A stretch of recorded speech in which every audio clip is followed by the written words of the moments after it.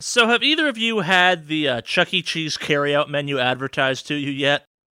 God, it's so weird you mentioned Chuck E. Cheese because just yesterday, uh, I was out and about grabbing some stuff we needed for the house, Mm. and sure enough, Mandy pointed out the Chuck E. Cheese in our route, and she's like, "You want some Chuck E. Cheese?" I was like, "Hell no, that place is a fucking germ den normally." I just But love I the went over there. I just love the idea of the Chuck E. Cheese carryout menu. You know, what else does Chuck E. Cheese have on its menu except for flat soda and pizza that might or might not legally not be pizza? Oh So- God, and the pizza's bad. Yeah. And people that work there know it.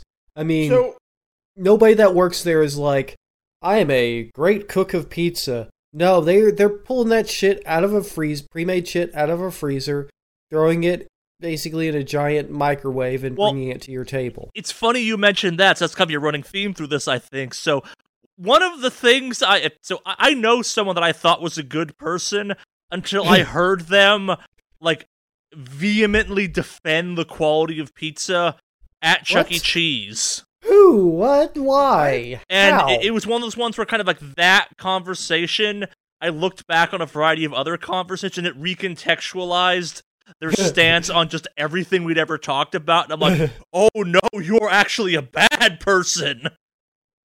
Oh, their pizza.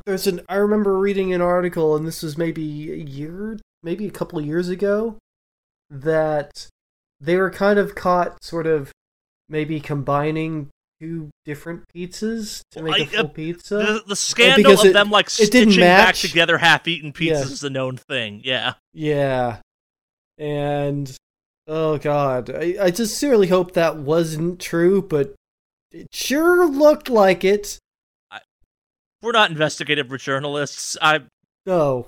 Even if that's not like a common practice, I believe there was a Chuck E. Cheese out there with a manager that was like, nah. You just cut this part of the pizza away, drop it in with this piece of the pizza, throw it back in the oven for 30 seconds, and hey, it's another full pizza we don't have to shell out money for. Like, I believe that happens in places that aren't Chuck E. Cheese. Like, Oh yeah. there is a Domino's out there that put another pizza on top of a pizza and was like, here's your extra cheese, motherfucker. If that has not happened, I don't believe you. Yeah, I'm just glad the Domino's near me is actually really fucking good, because they're all franchised. So I mean that makes their quality, varied from one to another. But Chuck E. Cheese's, I don't know if they're franchised or not. What I do know is they are universally, no one goes there for food. Like no one's going there for You the go food. there No one's because like, you and mommy are about to have a divorce. And you need to make Johnny's last birthday with you as a couple together memorable to blot out the next year of hateful fighting and turning your children against each other. Yeah, I mean, it's basically just like, it is the easy kind of out for parents. They just like, who have, if they have enough money, or, they, pool money among themselves, they'll, for a party or whoever, they're like, we get about an hour or two of not really having to look too much after our kids as much for a while.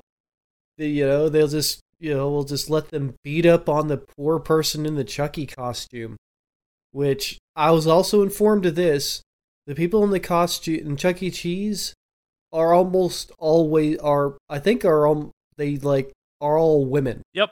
Like, it's all women that are in the costumes. Yep. That are in the costume as Chucky. I can tell you why. So, yeah, I know. I kind of know why too. But yeah, so it's just like, yeah, it's basically become, no one goes there for the pizza. They go there for sort of babysitting in a festive atmosphere, at least festive for the kids, not so much for the adults. And yeah, it's a real thing. Yep. Yeah, Chuck E. Cheese with the takeout menu. I mean, I guess it's keeping some people in work, and that's the best I can say about that. So you don't understand. They're not just selling you stale pizza and flat soda. Do I get to and take home a skee ball machine? mediocre- Are you about to tell me I can walk out of Chuck E. Cheese with a skee ball machine right now? 'Cause So- that changes things. No. So what's happening is they're selling you an experience. They're making you feel like you're at a Chuck E. Cheese. So when they deliver it at your door is kicked open by a bunch of small children. It's not delivery. I have to suits. go into a Chuck E. Cheese still to get the carry-away Chuck E. Cheese menu. Even better, when you walk in, there are several small children in hazmat suits who will run around you and push you around, right? So to capture that essence of a really busy Chuck E. Cheese, if you will, there are also animatronic parents fighting off to the side at a table. Are they all named Karen? There is a Karen among the mix. I don't know. Is she yelling at her son Jason not to take a dump in the ball pit? No, the parents fighting aren't named Karen. Let me Okay, rephrase gotcha. The animatronic robot Karen is arguing with a manager animatronic about the food not being delivered on time and how she can't use her expired coupon for a deal she clearly didn't sign up for in the first place. Sure. So, and to wrap it all up, they've actually, it's an amazing advancement in Chuck E. Cheese technology. They've managed to capture the smell of just horrible staleness in the air and depression. I assume it's baked into that place, kind of like even 9 generations from now when that place is like, I don't know, 7-Eleven, you'll still walk in and be like, there was a Chuck E. Cheese here.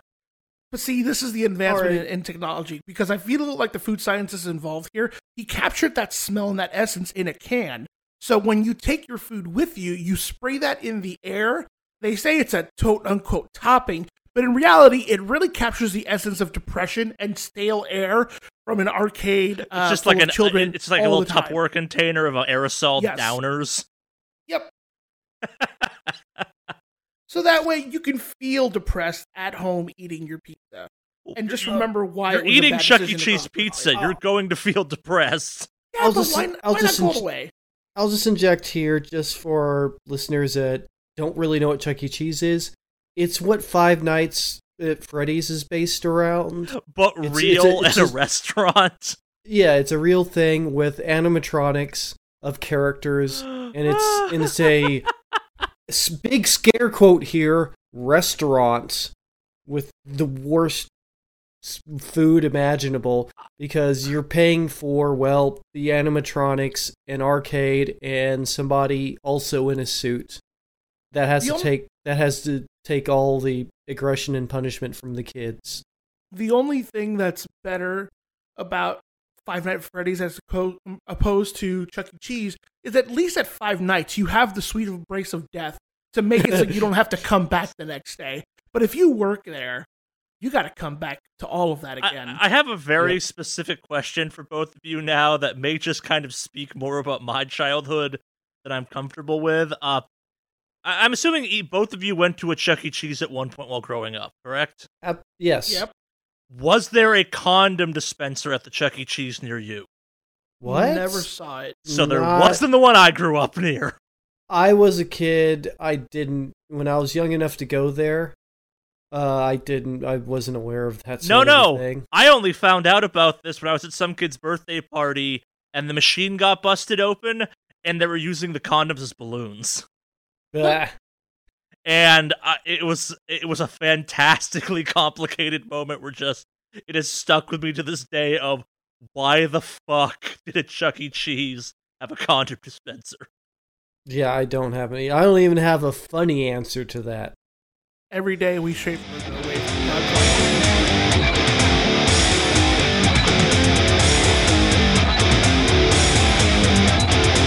Hello and welcome to the Wicked Awesomecast episode 199. The false start has passed. This is the real intro. And yeah, here we are. 199. I am, of course, Alex, aka Maeve Online, and I'm joined today here with my cohorts, my internet partners in crime, Henry, aka Kraken Zero, aka Nomad Har, and Charlie, aka Mordak Undivided. Good on, gents. I'm still recovering from you trying to sync point and intro at the same time. Not gonna lie. Oh, that was great. Professionalism.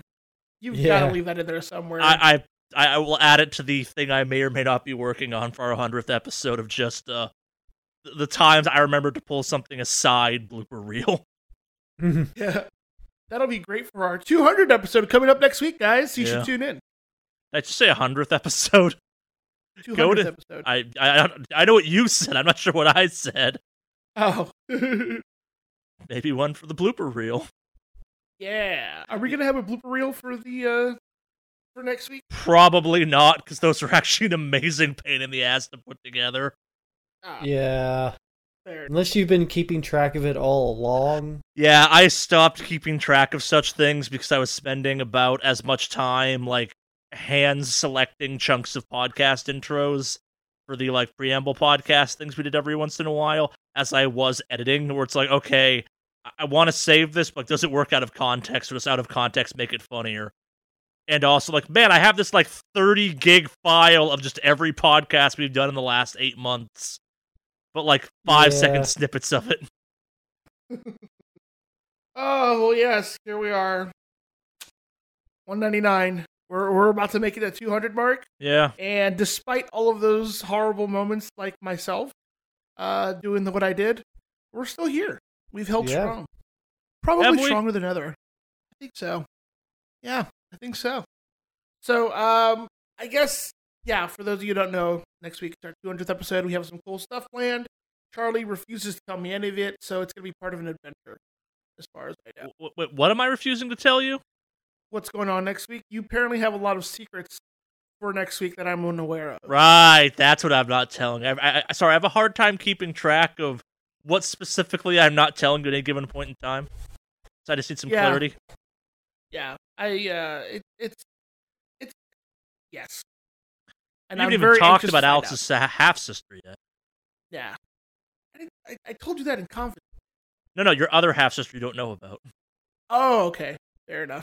Quarter sister, technically? So if they fusion dance, is that a whole sister?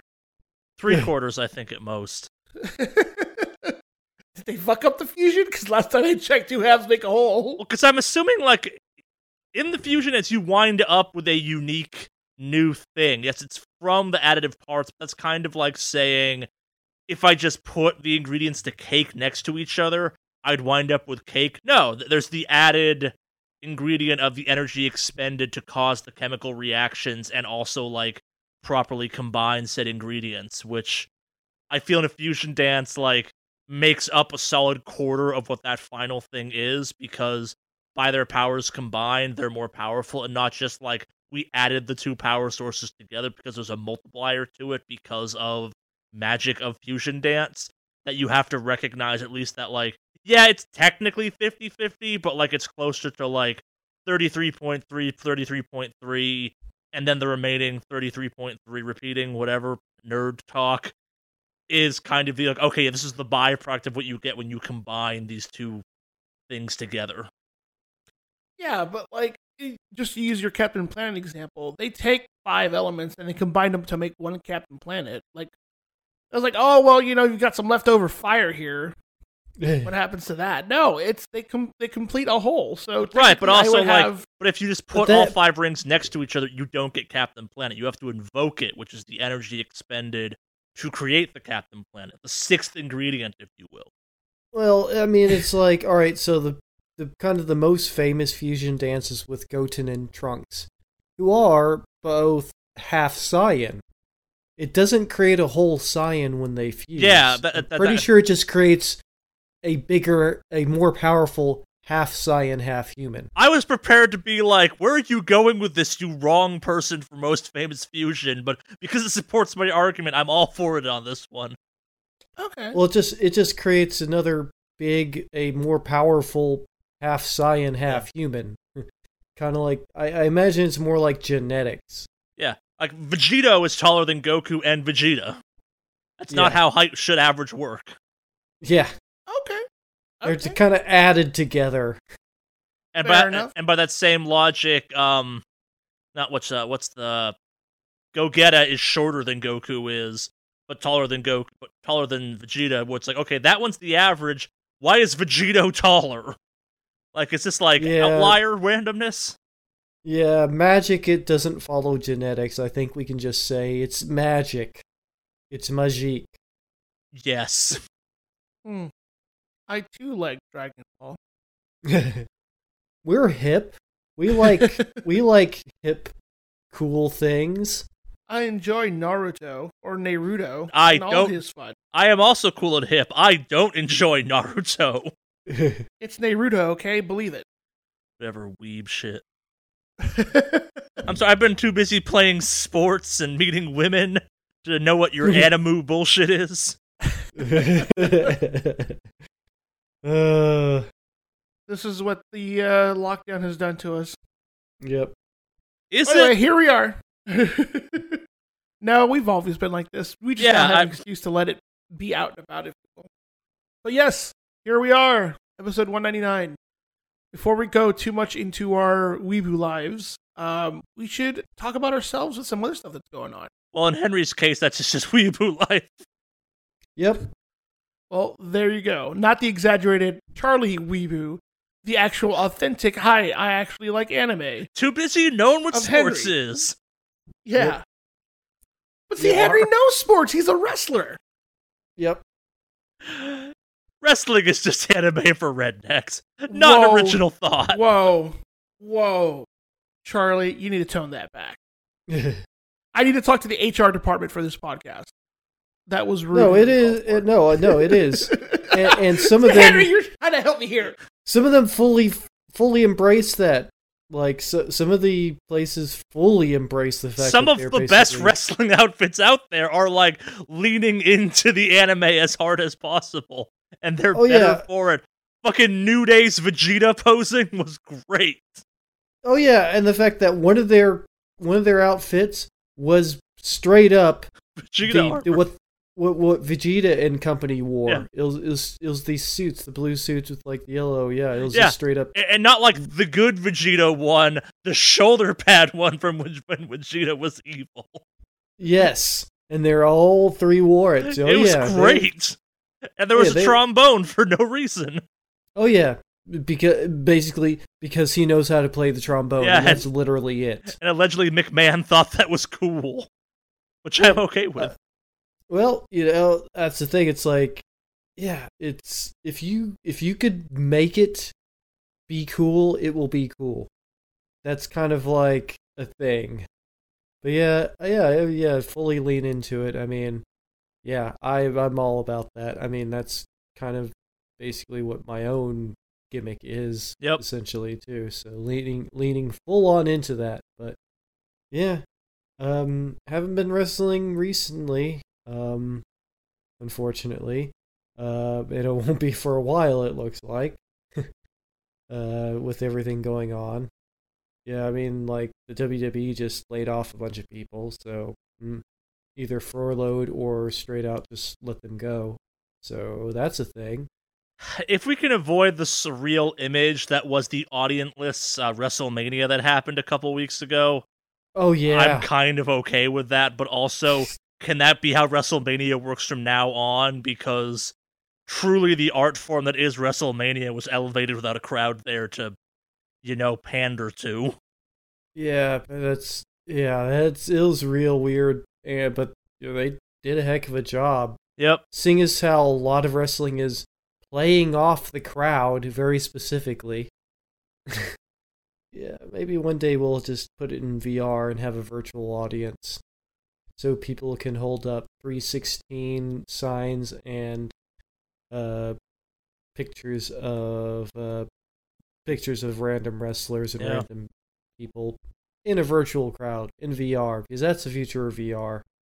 But as far as things I actually did, I did actually watch anime, because of course I did. The only service I am currently subscribed to is Crunchyroll, so I'm gonna use it. I watched Room Camp, which is the spin-off of Laid Back Camp. I also watched some Laid Back Camp as well. Room Camp being the nice little sort of round 5 to 8 minute little episode vignettes, which are just as kind of nice and relaxing, and they have lots of neat information about sort of camping or the area, like Yamanashi and We have Mount talked Fuji about and this stuff. show now 3 weeks in a row, and I'm still trying to figure out how to turn Room Camp into, like, Camp 2, Camp Harder, or something like that. I know it's in there somewhere, but I can't figure out Fast and Furious, this unbelievably relaxing TV show's name. Yep. Yeah, I am. Yeah, I'm still watching that. I played a certain amount of video games. A nondescript amount, but less than some, but more than none. Yeah.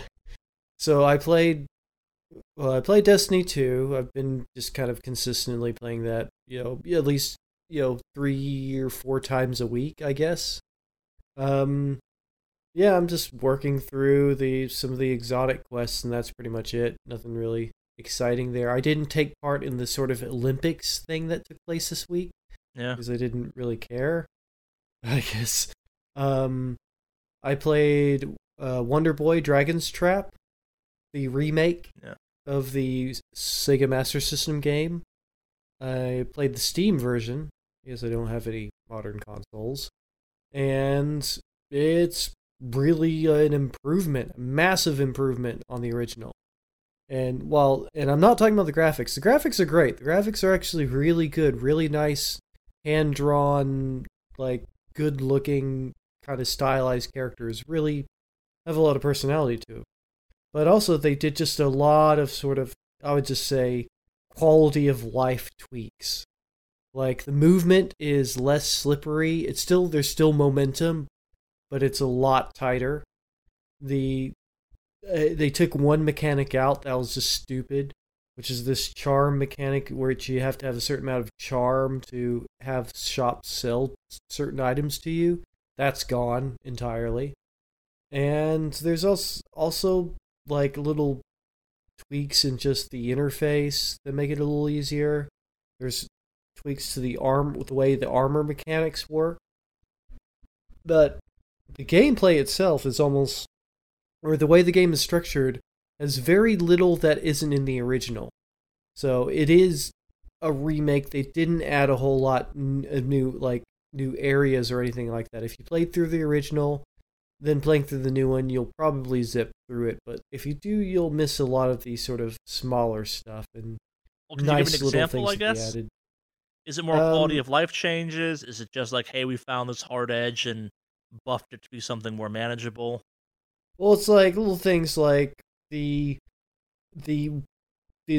sort of pig guy that gives you your password usually in the original. Now it's just sort of makes smart comments based on which form you're stuck in. Huh. Okay. So I mean that's just a little minor thing. But also there's better signage on certain things on what happens if you do a thing. They changed the mechanic on like the weaponry so that like previously, and this I don't believe, if you're going to play it, this isn't going to be a big deal, but it's like if you don't have to have the Thunder Sword to do a special thing.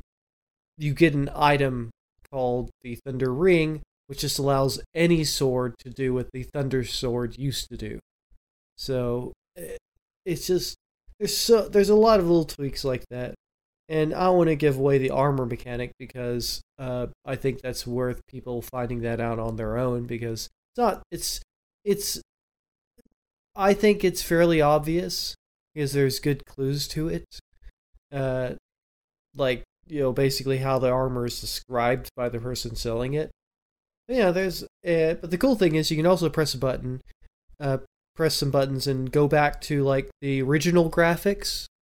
So it'll basically literally press a button, it'll instantaneously replace everything with a sort of pixel-based graphics.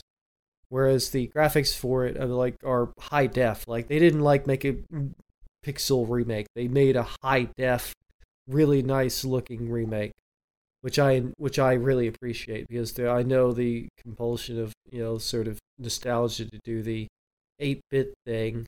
But nope, they're just like, nope, we're making this look really beautiful in high def, and they did. So yeah, there's just a lot of nice little tweaks that they did. The movement is way better. It used to feel very much like ice physics on anything. And now there's still momentum, but it's a lot easier to deal with now. You don't tend to slip off of edges nearly as often. But Yeah, but for the most part, the game is almost exactly otherwise, the game, the way the maps are, is almost exactly the same, and what the items and what items there are. So not a whole lot was added, but the makeover is nice, and I think I don't know how well it sold, but I think it was. The thing is, for its time, the game was very cool. Like, it came out in the 8-bit era. It allowed a lot of different mechanics because every different form that you take during the game has a different power to it, has a different set of abilities. Like, like different ones can have different movement options, essentially, and different attack options. So, and then it's a hub based system, so there's a bigger world to explore, and different parts are unlocked according to which form you're in or what items you're carrying. So yeah, I mean, that's a well done remake, I'd say. I think it's kind of similar. Yeah, I mean it. Yeah, it's just really neat. It's a really good remake. Outside of that, I spent some hours playing tabletop sim with different people. That was fun. There's, as I mentioned before, people have made so many like forms of games on there, like like the bigger style of like board games, like the deck builder type board games and such.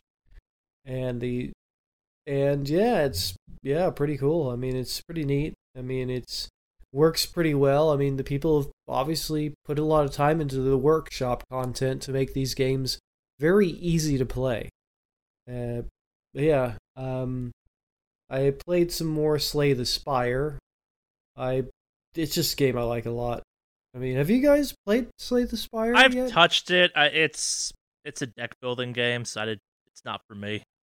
I played a lot of, I like checking out mods and stuff, so I played a new character the other day, which is really neat, very different, in that basically it's the Gremlin mod, and instead of playing as one character, you play as 5 of the kind of small gremlin-like characters.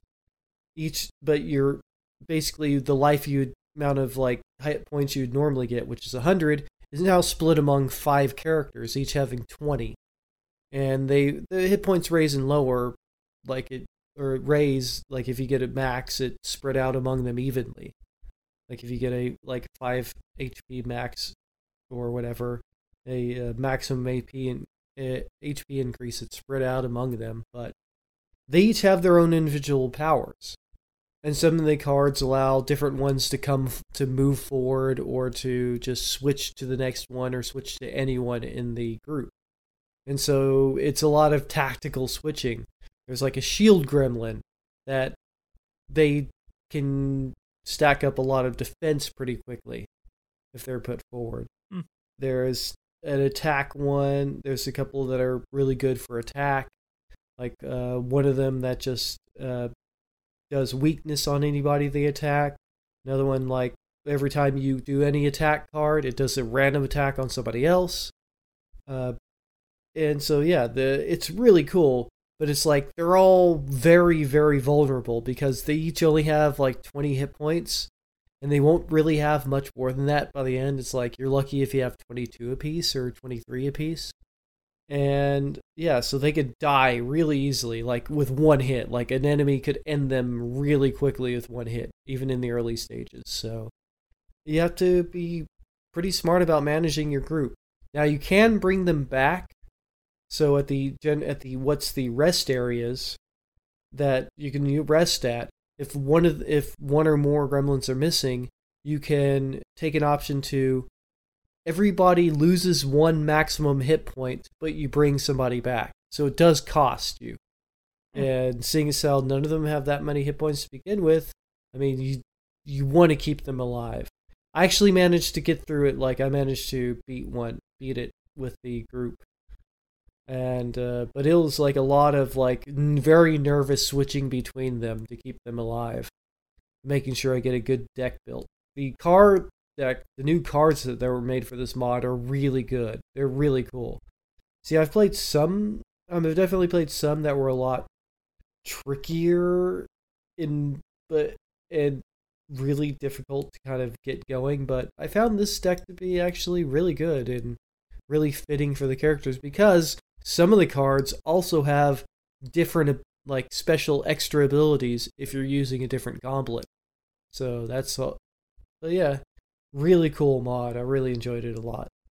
And I'll probably play a bit more with it because it was just kind of a lot of fun to play with a bunch of, like I said, a very, very different play style when you're trying to keep a bunch of very tiny characters alive rather than just, one big character. So Sure. yeah. Yeah, that's pretty much my week. Just played some games. Playing board games, which I hadn't done in a long time. But like digital board games. Yeah. Which is pretty cool that I have that option. Yeah. It is. All right. Who next? Cool. I can go. Okay. So what's the WoW report, Alex? What's your WoW report? Now's the time to buy. No.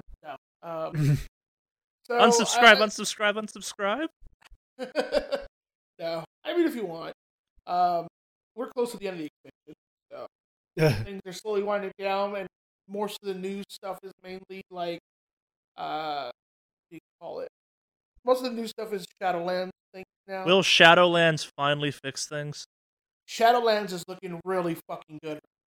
Like, I feel like we've said this before. That's not just me being condescending. Well, it is. No, I know, but there's like a few things mainly that like stand out when it comes to development, which I'll talk about during the news cycle. I have a section added there to Shadowlands. Oh god, the Shadowlands report. Yeah. And not to be confused with the Shadow Realm where we go sometimes. No, you get one shadow thing a week. You pick Shadowlands this week. For example, next week we will bring in somebody from the Shadow Realm to join us for the podcast. Or Can't stop me, Charlie. Or just the East Coast where he lives, but yeah. No, but I've been kind of just working on getting some alts leveled up right now. As far as that goes, just because I want to make sure, like, so before I'm usually like, I'll just go with the class I've stuck with, but now I have options. And usually the start of an expansion is a great time to get that set up, and considering some of the things that Blizzard is actually doing to help with getting characters leveled up, it's kind of a good thing right now. So yeah, I heard like it's been a contentious week where like they had an XP boost and they got rid of the XP booster, and now the XP booster like got reinstated because people were just straight pissed. No, so the XP boost was set to expire tomorrow. Tomorrow is the last day. Okay. But they ultimately decided to extend it all the way to the Shadowlands pre-patch. So, but yeah, I'll go into that a little bit. But it was more drama along the Oh, is that like newsworthy levels of contention?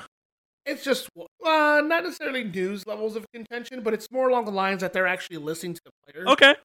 Which is why I'm wrapping it up in our That's kind of like update. It's kind of like a first time it's actually happened in a while. Yeah. So yeah, just been doing that. I've also been playing some more Smite recently, which I remember I used to play that a lot, and I haven't as much. So I've been playing a little bit more by little bit, not a lot. I still need to kick on Destiny. I just haven't I haven't had the will to really launch it yet. It's downloaded and installed. I just haven't run it. This would be a this upcoming week. So not the Monday this goes up on, but starting Tuesday, the Guardian games arrive. It might be a very good game to get back into Destiny. It might not be because we don't fucking know what the Guardian games are, but it could be a very cool time to be playing again. Gotcha. Yeah, that is this week, not last week. Right? Yeah, that's what. Yeah. Yeah. Yeah. So just kind of doing that. I am kind of starting to put together the game room a little bit. I bought some LED strips so the way the room that I'm in right now, there's actually no light fixture in it, but it has two outlets that are controlled by the switch. Yep.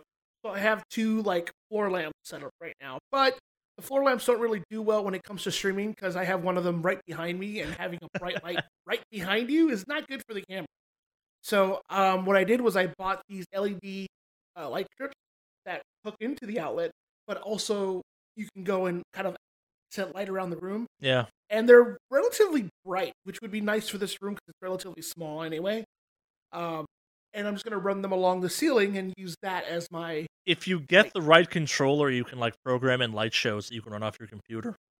Just saying. Yeah, this has an app for it, but nothing too fancy. I'm mainly gonna have it between like white light and switching it to like the purple that matches my Oh, keyboard. I think you should do something whenever you like level up in WoW or the equivalent of when you're at max level. Like just the lights go fucking crazy for a split second.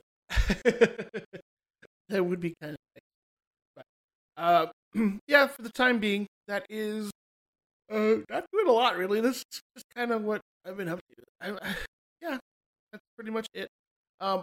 Every Sunday now, in the evening, we are doing this thing with Mandy's family where we all get on Zoom and play Jackbox games.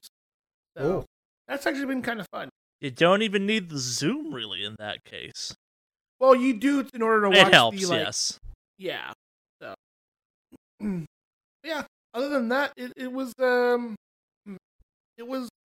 that's actually been pretty fun. So looking forward to doing that this tonight. So yeah. Other than that, that is pretty much it. I don't have a lot. It's kind of hard to have a lot these days in some ways. Mm-hmm. Yeah. I spent most of this week grappling with a sentence Jen said shortly after last week's podcast that I still haven't quite come to terms with. The last movie I saw in theaters was the Sonic movie. Same, actually. Which might mean the last movie I saw in theaters, period, is the Sonic movie. I have seen some reports of like theaters closing down already. Well, I'm talking more from the angle of like, even when we can go back to theaters, I don't see a lot of movies, and there's gotta be a real weird mental mind game of like, is it actually worth seeing this in theaters, or can you wait like you do for 80% of all movies anyway? Mm-hmm. Like, I not to be overly dramatic, but part of me definitely like looks at this whole situation and goes, I don't know if I'll ever actually go back to a movie theater. I really don't. Because they're expensive, and yeah, my priorities have changed potentially. But in less apocalyptical musings, I guess, I finally got around to watching the Netflix Castlevania. It's really good. Not surprising anyone who's like been following it the last couple years. It's a good version of Castlevania. It's got a good Dracula. You know, it's funny because I kind of didn't like it very much. I watched the first couple episodes and it just didn't draw me in. It's the first season is weird because it's only 6 episodes, and it very much has the feeling of, yo, we want to see if we can get people into this or not. Like, it's a shitty thing to say, but like the last couple episodes of that have all the cool fights in it, and the fights are really fucking cool. Like, yeah, I guess I didn't get to that because, like I said, the first 2 episodes is just like gore and blood for no, like, which I'm just like, okay, whatever. Yeah, you didn't even necessarily get to Trevor Belmont, really. Like, he's stumbling around being an idiot. Like, you've not seen him whip out the whip and be like, yo, I'm actually really good at this shit. Yeah, fair enough, but I mean, like, maybe I'll go back to it sometime, but the story was just kind of like, oh, okay. I mean, it's Castlevania's story. It is. I think it does a very good job. And this is the problem. Like, I honestly wish I could say start at season 2, because the first 6 episodes, which are the first season, are kind of, okay, this is like a proof of concept or something. And then season 2 happens, and the number of characters that you like have to know the names of and stuff triples. Dracula, like, has a personality aside for, yo, I'm Dracula, bitches. Like, the motivations get cranked through the roof. Like, they dive back into Dracula's wife. They do a much better job of explaining why Dracula's just like, I'm going to murder the worlds of human. And also, like, why maybe not every vampire's necessarily on board with, yo, Dracula's gonna murder every human and stuff like that. Like, the show has some depth, but it doesn't happen until the second season. But also, like, the last 2 episodes of the first season are like, these are the good episodes. Why? Some shit happens. Like, Trevor Belmont just, like, casually explaining how to kill demons while killing demons is real cool. Yeah. Yeah, I guess, maybe I didn't give it enough of a chance, Oh, but it's like, I completely get it though too. Like the first couple episodes don't act as a great introduction to the show's thesis, and there's a lot of questions in the first 6 episodes. It's the structuring of the seasons is weird because the second season is a full battery of episodes. The first season is literally just 6 episodes, which part of me is almost like you could have put this into like an OVA or something, and it would have been less jarring. yeah, it's just kind of, like I said, it's real slow. Like, the first episode is just excruciatingly slow. Yeah, It really felt like it was dragging. yeah, yeah. Like, God, and like you didn't make it to the the not gargoyle, the Cyclops. If you only watched the first 2 episodes, Nope. Yeah, like I mean, the Cyclops is where that show clicked for me. It was like, oh shit, the action on this show is good. Got it. That's what the show's going for. yeah, because the first two episodes is like, I don't know what this show is. It seems so far it's a lot of people talking and then just a whole lot of gore, and that's it. It has the dot hack sign weirdness of the payoffs where it's like, man, we only have so much budget, so we're gonna have multiple episodes where we just skimp on that budget by having people talk, and then we put all that budget into these crazy fight scenes that we've been saving. And it's definitely a pacing that's not agree with everyone, but kind of like Dragon Ball. Kind of, I guess, like where Dragon Ball fights are long, the Castlevania ones are appropriately short. Like it falls in the category of like if to beat a big boss in Castlevania, the franchise, the video game probably takes a few minutes, but like in reality, that fight probably took like a minute tops, if not seconds. Like you're just kind of playing it out in conceivable human time and not like badass reality time. And that's how the fights in the show feel. Like they have that JoJo vibe to them where there's no like bullshit. It's like, no, here's the explanation of why this works. Here's like, oh, he made the whip arc. Yeah, we had an establishing shot of him like doing weird like whip shit, like grabbing a part of the whip to make the trajectory change on it, kind of thing, and like very deliberately being like, okay, I'm doing a thing now. Yeah, yeah. I mean, I can dig that because, and if the show gets actually smart at the second season, I mean, yeah, it's like the fact there's a whole vampire court with their own set of motivations. Like, as far as video game villains go, like I think like if you actually understand Dracula from Castlevania, he's a hell of a villain because he's not in a lot of ways completely a villain.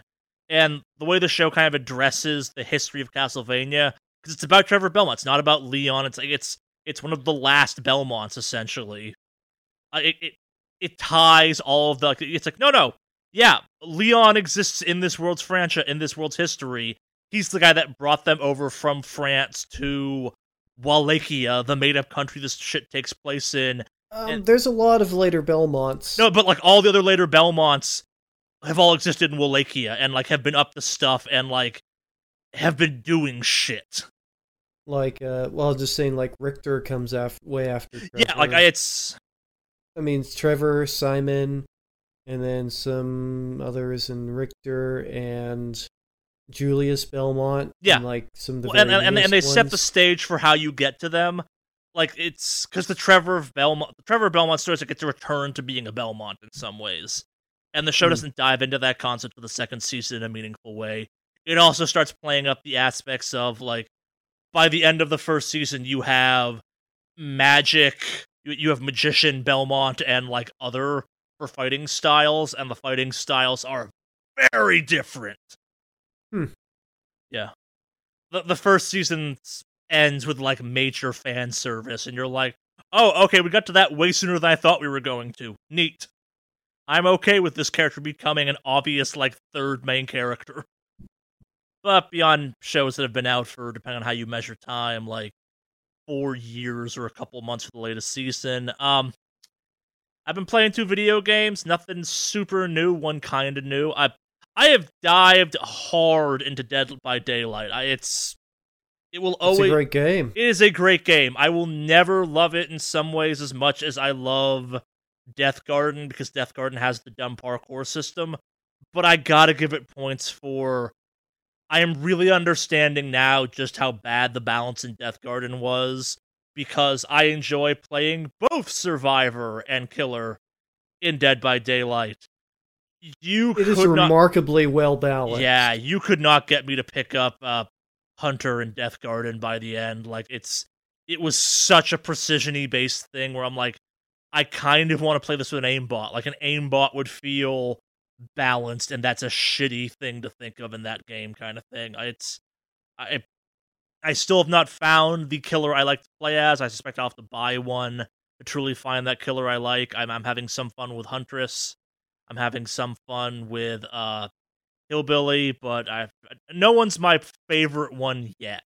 I'm following the guides for which of the survivors to play through first, because the survivors do seem to stack better, and they're a little bit more similar, I guess, than the killers are, by their very nature. To a certain extent. I mean, they don't really start with their base abilities necessarily. And not all of them anyway. Not all of what their sort of associated abilities are. But I started with Dwight, where people just play Dwight till you understand the game, then swap to Claudette so you can get that self-mend thing. And I'm like, oh yeah, that makes a lot of sense. Oh yeah, that's what I've done too. That's the guide I'm following. They're just it's after that you can kind of pick who you think looks cool, but Bond and self-mend are maybe not as important as they used to be, but still very important. Oh yeah, especially if you're still early in the game and starting out, it's like you'll end up using self-mend a lot. Yep. Because one of the things you do find out is like not always being together isn't always good, and being able to self-mend. Yeah. Especially if you're good at Kobeing the killer, like for long periods of time, which you get good at the game, you can lead a killer around in a circle for a remarkable amount of time. Yep. Before they manage to hit you. So, and then being able and knowing kind of at least to a certain extent how to get away from a killer, or at least get them off of your tail. It's such a well balanced game, which is extraordinary considering how differently all the killers play, and it is massively different. And like Legion has such a crazy play style. I've seen people play Clown to great effect. Clown can be very confounding because he's very good on the chase, as is Legion. But yeah, Dead by Daylight, man. What? So yeah, you said you're just kind of going with the working through Dwight and Claudette. Yeah, I like Claudette. It's very weird having played Death Garden before Dead by Daylight, because there are definitely moments where I'm like, just run up the goddamn wall, Dwight! Alright, you don't do that in this game. Where's my jump button, Claudette? Alright, you don't do that in this game. There's definitely a toxicity problem in that game. No one will kind of say that it doesn't, but it's... As much as I love Death Garden, I wish that was the two of the ones that survived, I totally get why it didn't, because picking up Hunter in that game is brutal. My first game as a killer, I still got 3 hooks. I'm not saying that's not I'm not good at video games, but there's a balance to how that game works that what I love about Death Garden, which is the survivor mobility, completely makes balancing that game almost impossible. Yeah, I think it was a great experiment, and I'd like to see something like it again, definitely. But the asymmetrical PvP, that's just hard. And like I said, I am truly astounded that they've been able to put out this many killers and survivors, and the game still feels pretty balanced. Yeah, it's not favoring survivors or killers. Yeah, and I'm not saying there aren't broken characters or things that aren't balancing. A game of versus will always have problems, kind of thing. But just how powerful the ability to jump over a pallet does in a chase, versus in Death Garden, where it's I'm gonna be up this tower now, and you'd better know to look up, kind of thing. Some of the weird shit you could do in that game that made being a hunter just maddening. And like at the same time, as a new killer in Dead by Daylight, I have still managed to just fuck up some trolls days where like I had someone that like forgot I was playing Huntress and was teabagging by the exit, so I pegged them with the axe from way out and downed them and then took them to a hook. And it's like, yeah, no, I'm new to this game, and that felt really good because you're an asshole who should not be at my rank for this being my second time playing killer. But yeah, I mean there's so much to the game. I mean, I will say that there are some. You'll see people starting to take some of the perks more often than others for both. Oh yeah, I've Survivor. been on the subreddit for long enough to know that like Noad or Mori are bullshit. No one escapes death. Yeah, almost every killer will take it as soon as they can. That's the that's the you can kill by yourself one, right? Yeah, after an exit is open, or no, after everything's enough things have been done where enough of the rigs have been fixed where the exit opens, the generators have been done, then you can down people with one hit. And oh wow, that can be powerful. But it's like there are good counteractives to that too. Yeah, and I like, look for at that. For instance, one character has ability to where he can't be downed. Like he's just harder to down with his perk on. And there's other things like he also has a thing where you could do an instant dash, which makes you invincible for a few moments. And see, I go the opposite direction, which is once all the generators are up, I should be able to one hit down you. Like I get why I can't do that normally, but like the power shift that happens then is so significant that at least as a new killer, I'm like, a more powerful swing sure would be cool right now. But yeah, you can totally get that. I mean, and you can have that normally if you just have Michael Myers. Yeah. On his when you go up into his third tier. Yeah. He gets insta down as well. I'm trying very hard not to spend money on that game yet until I have a better grasp of it. Like, I'm very much a person. Like, I look at that and go, I would just buy Scream and never play as anyone but Scream again, wouldn't I? Sorry, Ghostface. And I'm like, Ghostface is pretty good. Yeah, well, but it's also like he is my favorite of the horror villain characters you can play as in that game. Where I'm like, no, I would just play as Ghostface. Like it is like you're lacking perks, yeah, but they're not Ghostface. Yeah, but yeah, he Ghostface has some pretty good abilities, like the fact that he has some pretty good abilities. Yeah, I have to say I like the Saw character, who is a character from the franchise. Pig, what's her name? I can't remember. Pig. No, I mean basically it's not the Jigsaw. It's the disciple. His protege. Yeah. It's his protege Yeah. from the movies, and she can duck and basically hide her terror radius, and that can be real powerful. Yeah, I will eventually start buying stuff in the game. For now, I'm still trying to get a handle of things. Like, I did a hard 180 where I'm like, man, I hate Huntress. Oh, you can charge her throw move? I love Huntress now! Oh, yeah. Yeah,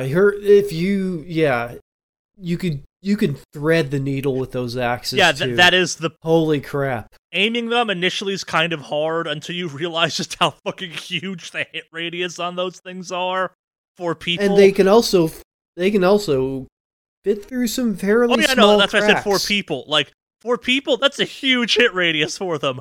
For hitting things in the way, it's a fucking laser beam. Yeah. So, yeah, it can be really good. Huntress is...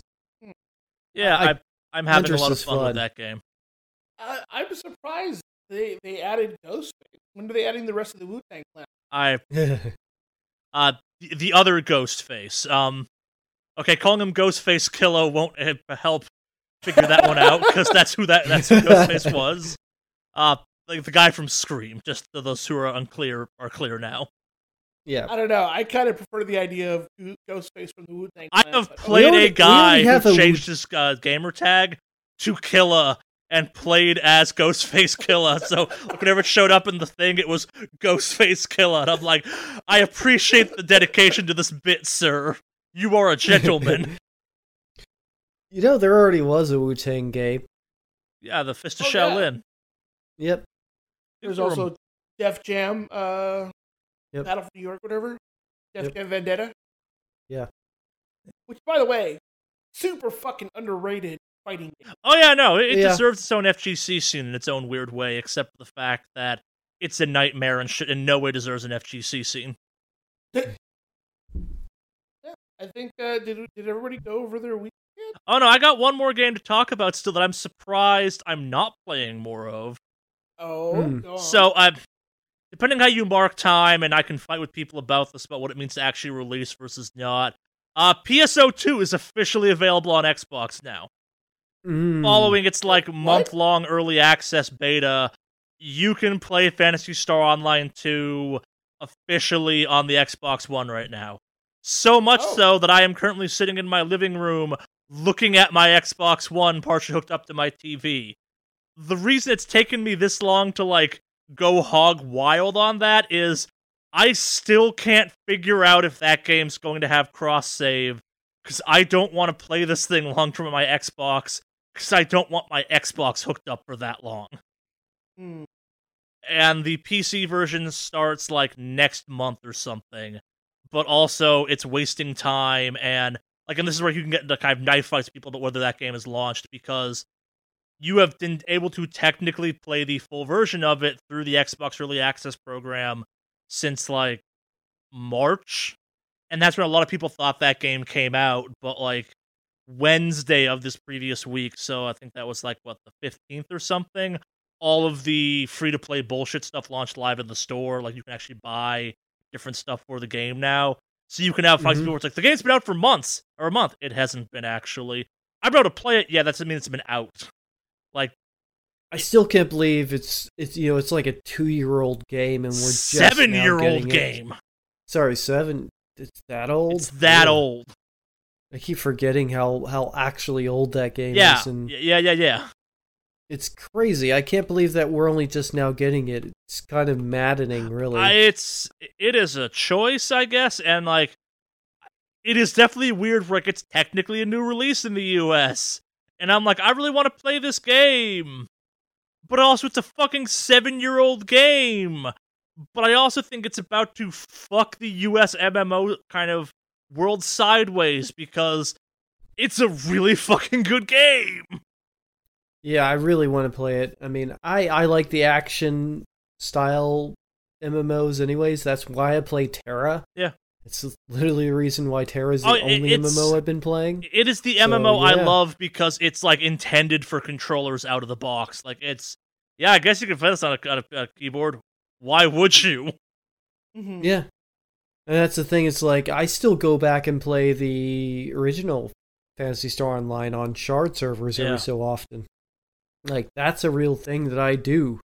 Oh yeah, no, and I am amazed that I'm at this podcast right now, not playing Phantasy Star Online in some ways, but also it's literally no more complicated than, can someone please tell me if I'll have cross save? Well, you'll have cross-play. Yep. I know I'll have cross-play. Do I have cross-save? Because I don't want to put 1,000 hours into this game and then have it launch on PC and then have to put another 1,000 hours to get back to where the fuck I was. Well, it's part of your Xbox account. That doesn't help. That doesn't mean anything. Yeah. Well, Gears 5 was, yeah, but also, Gears 5 was made by Microsoft. Well, it's cross-save other places. Is it? Is it actually? Prove it to me. I mean, it took Destiny 2 a good while to get also 7 going. years, yeah. Yeah. 5 years. Yeah. So, yeah. Yep, I mean, that's the thing. I mean, that's, you don't want to sink so much time into a game and then not be able to play it on your other yeah, platform. And it's one of those ones where my plan is to play this on PC ultimately. It's... Yeah. As much as I look at that Cyberpunk 2021 or 2077, whatever the fuck that game's name is, the new Cyberpunk game is an Xbox 360 coming, or an Xbox One coming out that looks fucking badass. As much as I look at that and go, yeah, I would buy that shit if I didn't own an Xbox. I own an Xbox. It is massive. I'm trying to find a place to put this in my kind of refugee style entertainment console. And it is big enough, it's oh no, it takes up way too much space. The PS4 is a big console. The Xbox One at launch was a dumb console.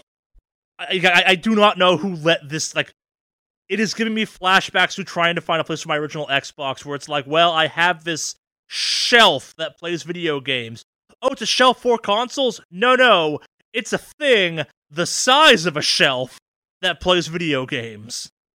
It takes up more space than my modem, my router, and my Switch 2 combined. Yeah. Yep. Yeah. That's what I've been up to. Video games. Video games.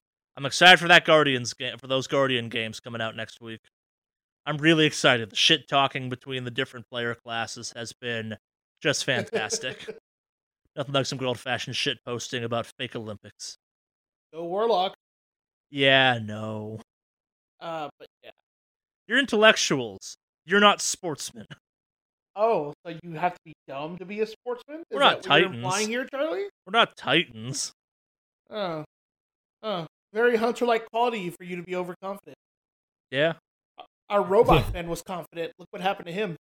He died a badass. He died. Can't compete when you're dead, Charlie. No one can. You're kind of ahead of everyone at that point too. You're done competing. You won. Compete ever. Speaking of competing, our news. It's time for news. It's time for news. Well, I'm going to use that as a fantastic transition because we had a fantastic heated gamer moment this week. Oh God. What? I remember how NASCAR is doing like live streams of people racing in that game. What? No. Okay, so we talked about that last week. We talked about this last week. Yeah. I don't remember that. But yes, go on. Well, in case you're not paying attention the same way Alex isn't, apparently, because wow, you're even on this podcast. Like you weighed in on this. Wow, this is some unsettling disconnect. So NASCAR is hosting kind of streamed Indy 500 equivalents where using the video game and actual NASCAR drivers driving it. Last week we talked about someone just fucking rage quitting out of a tournament in NASCAR. This week, one Kyle Larson had a fantastic heated gamer moment live on stream, forgetting that every fucking person on headset could hear him. Yep. He said the N-word. It's not implied with a heated gamer moment at this point. Yep. And he said it at somebody. Yep. And it was somebody on his own team. Yep. By the way. And then everybody else on there was like, yo, you're voice chatting with everybody. And everybody heard that. It's like, what's wrong with you? But, it's like basically everybody associated with him is like, yep, you're fired, or we're breaking off all ties with you. So he's pretty much lost everything for it. But it just makes me wonder how much more often this happens. We're only getting it now because we have hot mics. Oh yeah. So yeah, it's always the one where the takeaway I always have is like the comfort with which some people say it. It's like, oh no, we're not gracing over this. No, yeah, it's, yeah. I think we're gonna be seeing a lot more or hearing a lot more of this. Well, now that real sports are esports, oh yeah. Now that hot mics are a thing now, yeah. NASCAR isn't racist. So far, NASCAR has proven itself to be racist. Yep. Oh, NASCAR. I don't know why. I still don't know why anybody likes you. Because the cars go left and they go fast, Henry. Yep. Yep. Whatever. Goodbye. Yep. Speaking of just kind of equally bizarre esports news, Riot Games tried to force a Major League of Legends player named Jao Corona to change his name because of the coronavirus. But the problem is like Corona's literally his last name. Yeah. Because that's a last name that people have. Yeah. This isn't a gamer tag situation. This is them being like, we think you'd be more marketable if you had a legally different name. No, it was a situation where he's not a pro player or anything. He's just a player. Fair. And it was like he got caught up in the system that's automatic. They put in a banned word and it just auto bans people who have that as their username. But yeah, it's just. Sorry, the amount of coverage of this guy, I assumed it was a pro player. No, I don't think as far as I know, he's not a pro player or anything. He's just like, it just blew up on Reddit, so that's kind of why we know about it. But it's like, yeah, that's just his last name, because Corona just means ground in Spanish. That's it. And it's also a fairly common surname, so yeah. But at least it seems like they've been like, yeah, we should rescind that. Maybe that wasn't a great move on our part. Yeah. I mean, and I get why they're banning some names with Corona in it, but this is clearly this is literally just his surname. Yeah. It's his legal surname, so yeah. I mean, there are way better options out there for a last name. You could change your name to 420 Blaze It. Yeah. I do feel bad for the people named Samuel COVID-19. Yeah. Yeah. Moving on from that incredibly bad joke. No. Own it, Charlie. Fair. Let's move on to a better joke then. Fallout 76. The joke that keeps on giving. Fallout 76! The game is not a complete dumpster fire this week. We will fully admit to that. But also we're going to bring up the fact that the Wastelanders update has come. The game is on Steam. It's not as on fire as we fully expected it to be, which we're happy for. As much as we enjoy dancing around the fire that is Fallout 76, just cackling wildly, going, "This'll get the listeners to listen." We also wish that game would do well, and it seems to have had an okay week. So long as you ignore the fact that the NPC system kind of causes evictions in that game, and also that the NPCs break a fundamental aspect of the game, which is that they're nuclear bomb-proof. Yeah, they can't be killed. So what does that kind of weirdly confusing sentence means? Well, you did more research on this than I did, Henry. Like, do the NPCs spawn in specific locations, or do you assign them to things which can then hypothetically displace people that have set up camps in certain regions? It's just they're assigned to certain areas. Yeah, so essentially they're building new kind of buildings or something for them, and to do so they have to evict current players. And they announced it. So there are now some no-build websites. But unfortunately, people have been building there as it is, so that just means they get kicked out. All this stuff they have spent literal months dealing with, they'd have to completely rebuild. Well, it's not like it's like some weird, obscure location. It's the oh, this would make a ton of sense to put a thing here. Oh, they did? Shit. Yep. Yeah, I was just like, somebody's like, yeah, I've played this game for like 1,000 hours, and I've been working on this place forever, and you're just gonna uproot it. Virtual gentrification, brought to you by Fallout 76. Thanks, idiots. What other class warfare aspects does that game have yet to go through before it's just like the history of that thing is like, we had the race wars, we had the gentrification problem. Yeah. We had the money class thing with the Fallout First stuff, and yeah, good job on bringing the worst parts of real life into your video game. For those of us that enjoy escapism, thanks for bringing the really terrible things about living in reality to your video game. May I recommend playing Dead for Daylight for escapism? On one hand, you're running from other people. On the other hand, you're murdering other people. So you can take your frustrations, but also practice avoiding people. Mm-hmm. Social distancing. That game's all about social distancing. Fallout 76 definitely is social distancing because I stay the fuck away as much as I can. So, good job. That's some real hot takes there, Alex. Yep. How could I say something so controversial yet so brave? Yeah. Mm. What's so brave yet so controversial, but yeah, the meaning is still there. Yep. Speaking of so brave yet so controversial, the ESRB will now tell you if a game contains loot boxes. Now considered an ESRB rating aspect.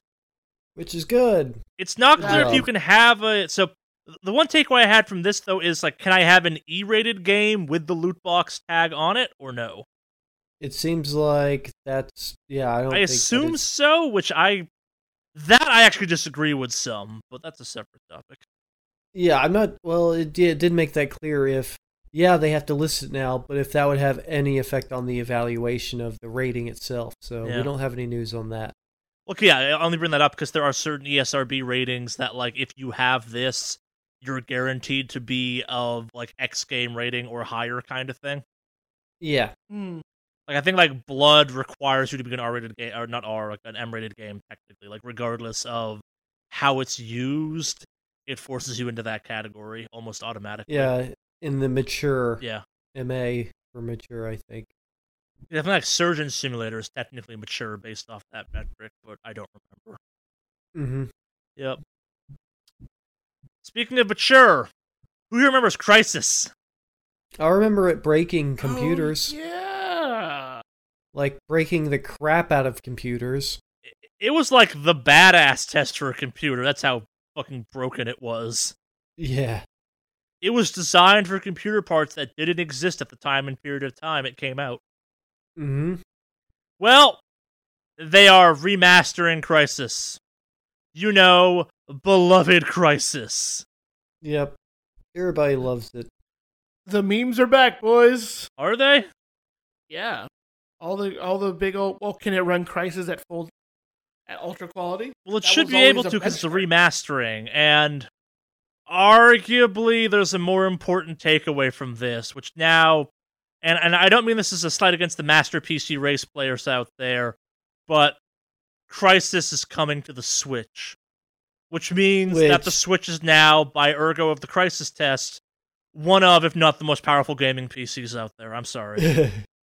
Or else you're just going to find an awful lot of melted switches from this. That feels like the appropriate reaction to have, in all honesty. Like, if this thing's not causing switches to like, explode in people's hands, is it really Crysis? Yep. I'm inclined to agree. Yeah. For those not clear why we're making fun of this game, despite being, like, just a game, back in, God, what was it, 2008, 2006? Is that how far back Crysis came out?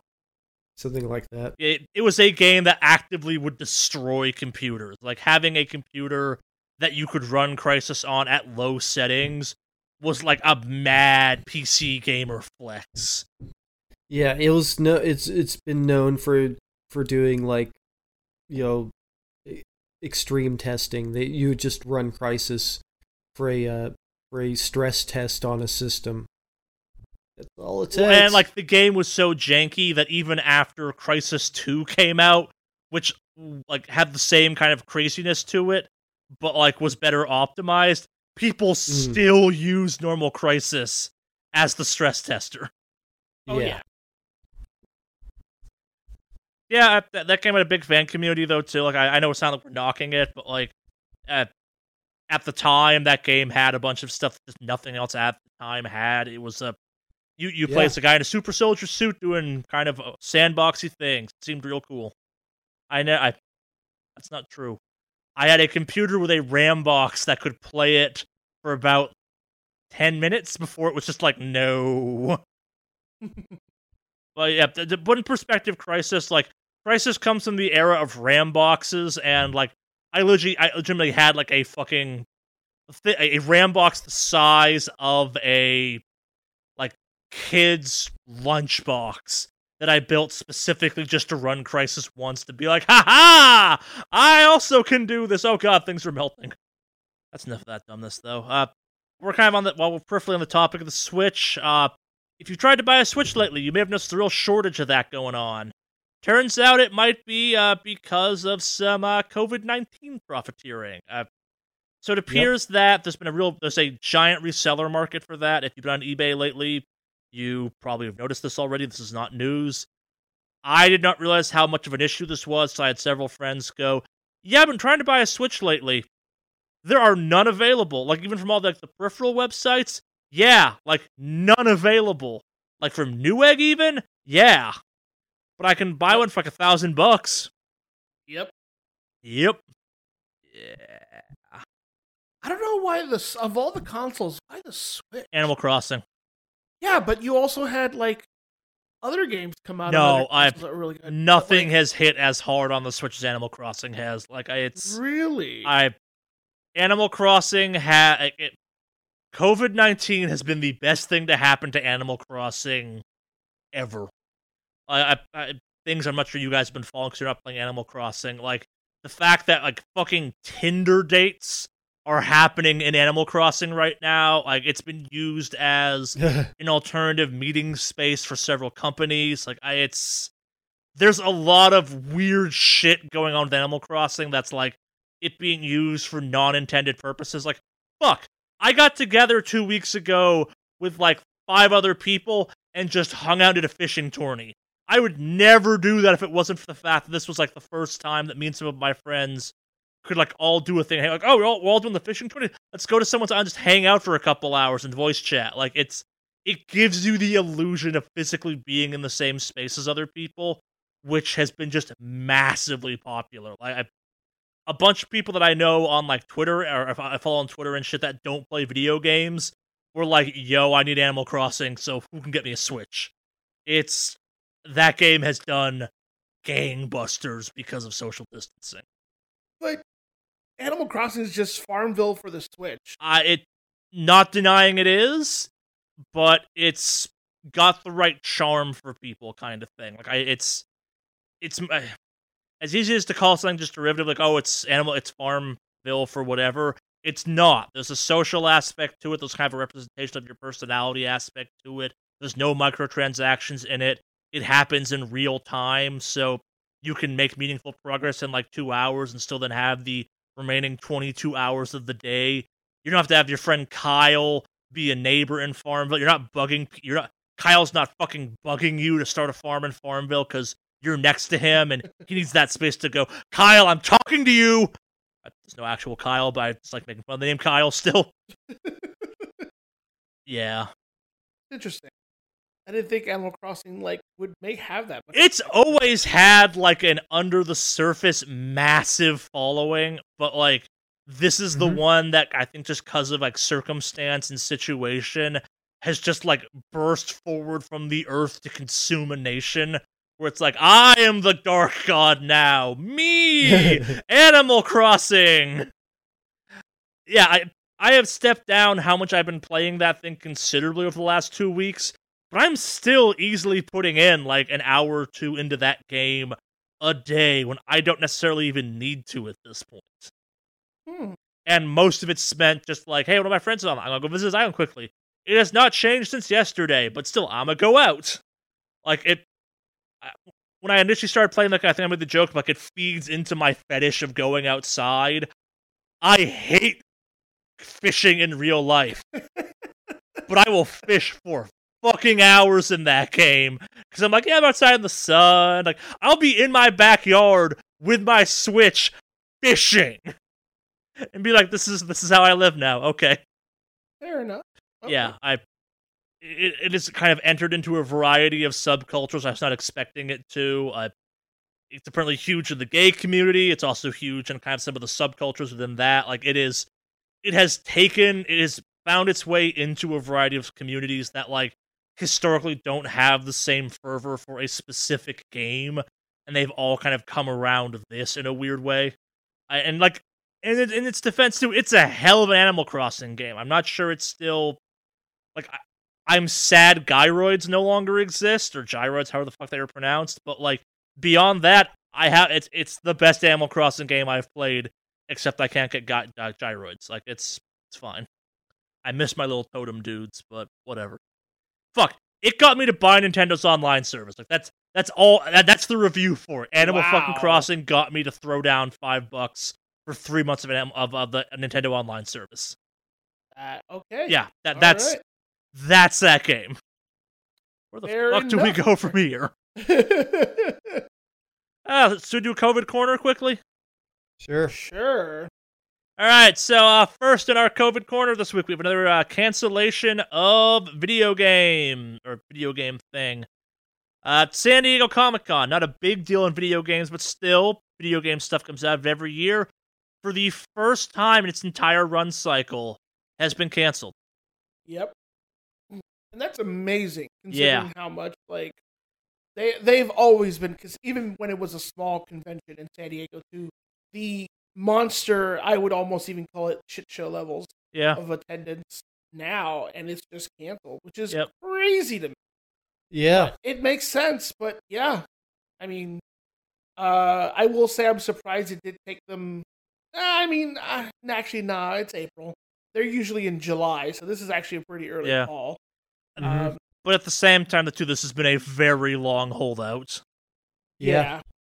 I mean, E3 was kind of called a while ago, but like the other one too, that was people were surprised out that didn't call yet was Anime Expo, and that finally got announced that that's canceled Yeah. Yep. as well.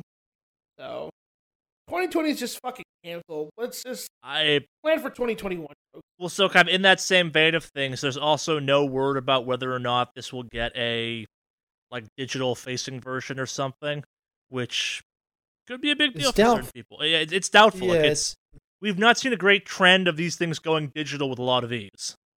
Mhm. Yep. But with that in mind, Gamescom 2020, the German E3 in many ways, the European E3, let's call it what it is, has Yep. also been canceled. But also it's going digital, so there will be something, Gamescom will exist, and in a year without E3, it sure as fuck looks like Gamescom may be your big press conference of the year. Yep. I know me and Henry at least kind of agree on this some. Like, we enjoy the fact that Gamescom has, for a while, not ever since its inception, kind of a divided approach where they have a fan side to it, and they also have a press and industry side to it. I know I've definitely said I think this is the path forward for E3, but it feels like that division lets them do this easier than E3 was, where E3 was kind of trying to double down on we the people attending. Gamescom's like, no. Our purpose is information. We can do information on the internet. Sorry, y'all don't get to play stuff. Yep. We look forward to telling you what the digital version of this will be in the next few weeks, it seems. No full details on what that will be just yet. What next? Explain to me these Corona relief drones. Oh, sorry. Wow, I can't even read my own notes. Games Done Quick, the people that have done 2 major live streams a year, just 2, right? Yep. Are now doing a third called well, Corona Relief sometimes, Done Quick. I read that as Corona Drones. Two Done Quick. major ones. They do smaller ones as Sure, well. yeah. But those are the 2 major ones. They're But yeah, famous for 2 of them. I actually forgot to announce this last weekend because it was already in the planning stages way into the planning stages by that point. But yeah, this weekend they've been doing a Corona Relief Done Quick. It is supporting Direct Relief, which is an global response organization. And I don't know how much they're up to at this point. I think they're up to a couple 100,000 raised. Yeah. So they'll probably break 300K or something, which is pretty remarkable considering it's only for 3 days. So, yeah. And also, financial hardships are abounding right now. Yep. Yeah, they're doing because the thing is, like, the Summer Games Done Quick is probably only going to happen in a digital form as well. So, that one is usually for Doctors Without Borders. It looks like it's going to be the same again this year if they run it, which that will also, I don't know if they'll kind of redirect it to be more COVID specific, but Doctors Without Borders is also dealing with COVID right now. Yeah, I hope they keep it that way. Like, I don't watch it as actively as others on this podcast do, but like, I'm still happy they do it every year. Yeah. And so, yeah, summer games in quick. It's if it happens at all, it's going to be like this. This was basically kind of like a dry run for that to see if they could do something as large a scale. Is all right. So when it first happened, there was more people kind of doing more digital thing or coming in via digital means rather than being there in person because it started out very small. But yeah, but yeah, they've been holding it this weekend. It will be done before this podcast is out because it's going to be done Sunday. But yeah, doing good work. We'll probably have their fundraising numbers next week on the podcast. If we do news. I'm still on the fence on that one right now. Yeah. We got some deaths this week. Some of them COVID-related, some of them COVID complications, some of them the timing just kind of seems like it's probably worth covering in this category, but we're not going to speculate on wildly what happens. So, John Conway, the mathematician behind kind of a Game of Life, passed away due to COVID. This guy's not a traditional name you'd know in the gaming space. He's more kind of a player in the stuff you use to make games, the math that goes into the systems that you don't actually have to deal with as a game consumer, if you will. Henry's more familiar with this guy because he's on the game dev end of things. Yeah, and he's also known in just sort of academic circles when it comes to mathematics, and as well. Yeah, it's just it's sad. I mean, the guy is brilliant. I mean, he is absolutely brilliant. He was a definite polymath. He was just he did a lot of really interesting and intriguing work in mathematics and a lot of crossover disciplines. So yeah, it's if anybody doesn't know what the Game of Life is, I'm not talking about the board game. I'm talking about something which is a 0-player game. Basically, you set it up and you watch it go, and it kind of lives. So it's kind of like how in a certain way it's like it has some few simple rules on how it's certain on square grid, and each kind of filled one is kind of a thing, and it interacts with its neighbors in certain ways, which determines where it can live, die, or multiply. And so, yeah, it's quite interesting. You'll see a lot of people have done simulations of it. It's a problem. It's something that I have taught in class about, and even had people do assignments on just making it because it has very simple rules to how it works. And so it's a good sort of not quite starting level, but like mid starting level assignment to give to somebody. It is to just simulate the Game of Life. But unfortunately he's passed away due to COVID. But yeah. Yeah. You're more in your passing, good sir. Next up on this, we have Keiji. Yeah, Keiji Fujiwara. Who you stateside may not know all that well, but if you're into kind of subs, not dubs, you probably know him very well for a variety of roles he's done. He has also passed away this time due to cancer. Let's see, what's the most memorable thing? It pains me to say it, but probably a lot of people know him as Axel from Kingdom Hearts or some of his other stuff. Yep. He was also even voicing in the new Final Fantasy VII remake. He was voicing Reno. Voicing who? Reno. Oh, okay. I think he voiced Reno previously in something as well. I don't remember. He might have for the Dirge of Cerberus. Maybe. I think we got one more if I remember correctly. If I can find him. Yes. Paul Haddad, I think I'm pronouncing that last name right. Apologies if I'm not. Has also passed away in this. You may know him most famously and most recently as Leon Kennedy in Resident Evil 2, among other things. Yeah. Again, not confirmed, but timing and all that stuff sure as fuck seems suspicious. But not to bring this podcast down to a sad lull, unfortunately. We got some now upbeat news. Well, sorry, we're not quite done with COVID Corner. We do have kind of a weird piece of news, I guess. Sony has gotten out there and confirmed that they are limiting the number of PS5s, not because of COVID-19, but because the PS5 is fucking expensive. either to make or to buy. It's not totally clear yet, but yeah. Seeing as the running estimates that this thing's going to be priced somewhere between $499 and $549. It's a lot. As someone who buys new consoles pretty early on their cycle, I don't think I'll have money to buy either of them this year. Yep. Yeah. Maybe a smart move on Sony's part not going full bore with this, unless, like, Microsoft's going to give me an Xbox One X or whatever the... What is the new one called? The Xbox Series X. Okay, yeah, that's... Yeah. I always forget otherwise the Series known part. as the Xbox X. Oh, I know it's the Xbox X, but I always feel bad calling it that because it's not out yet, and I can't... I'll make fun of it if it deserves to be made fun of. Well, it's the same reason I call the one before it the X-Bone. It just is easier and faster. No, the X-Bone deserves its name. What is it with, like, the slightly, almost, like, intentional names for Xbox being slightly sexually related? It's just odd.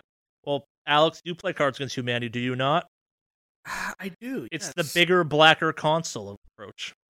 Ah. It's like, oh, the PS5 Dongner is coming out. What? Oh, that's a weird name. No, that never happens. It's always...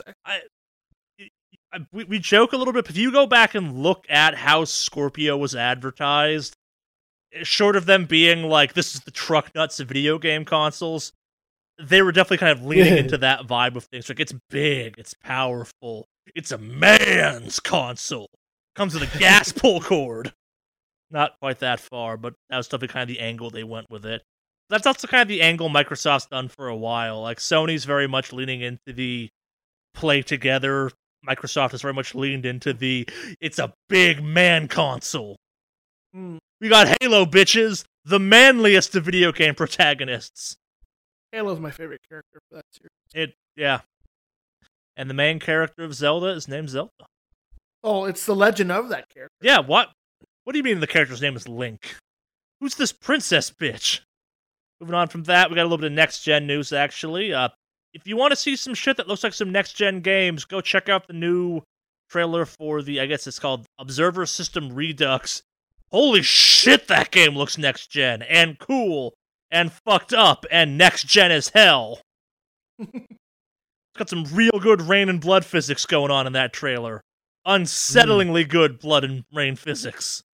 I have no clue what that game is, but I definitely look at it and go, okay, yeah, this is a next-gen game. Cool. There's a lot of stuff on screen at a time.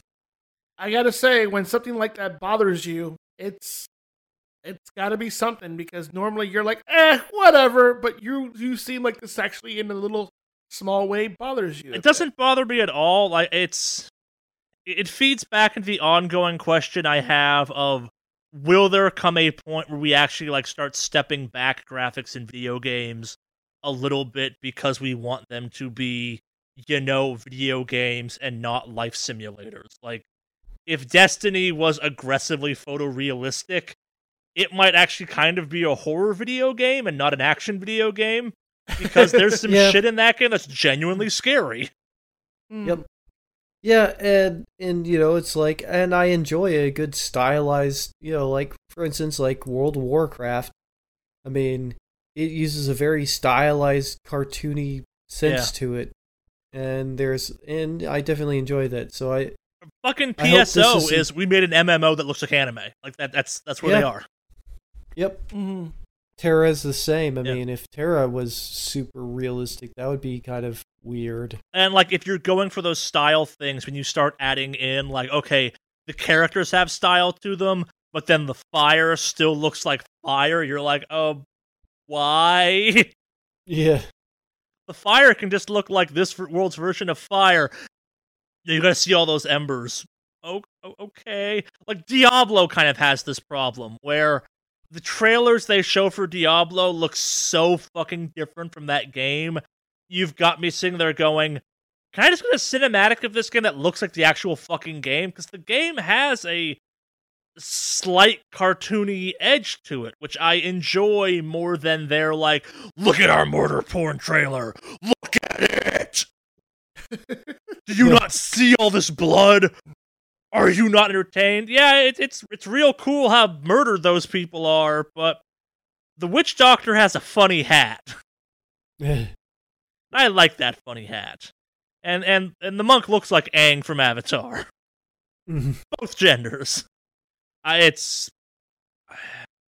As someone who kind of, like, has lived in fear of the point where we have video games that you can actually point at and be like, this is probably actually desensitizing because this is just an image. It's like, oh, this is a picture of a murder scene. No, this is a video game setting.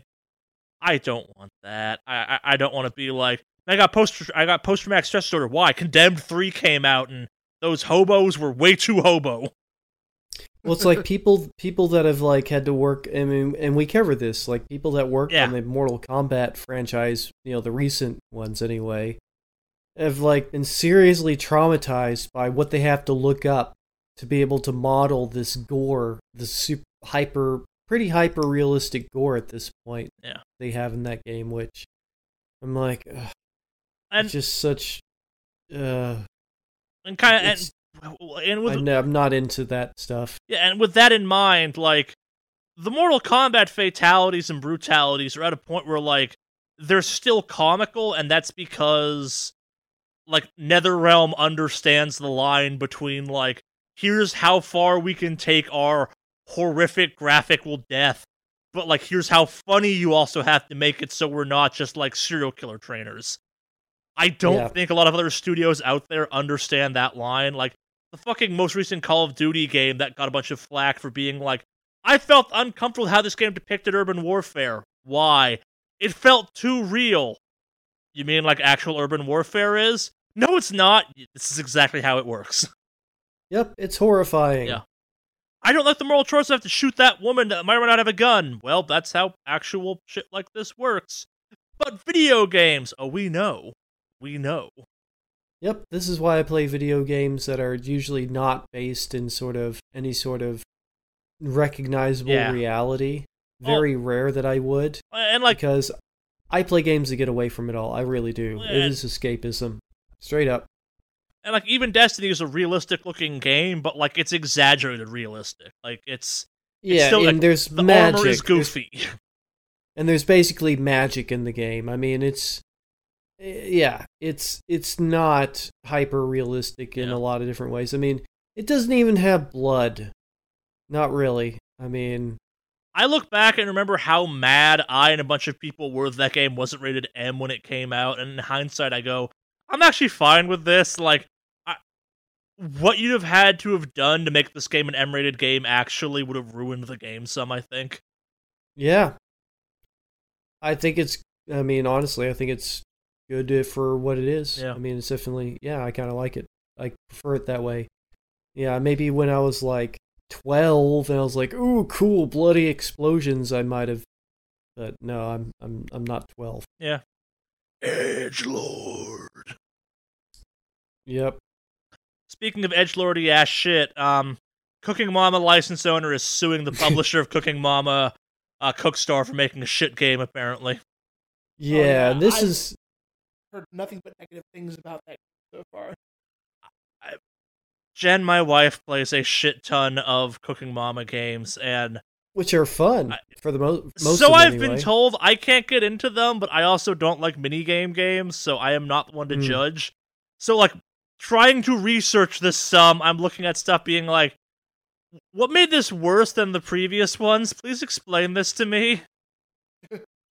But yeah, there's a weird legal battle about the whole thing. It's just like, they released it, but like they're claiming that Nintendo made this claim after they had released it.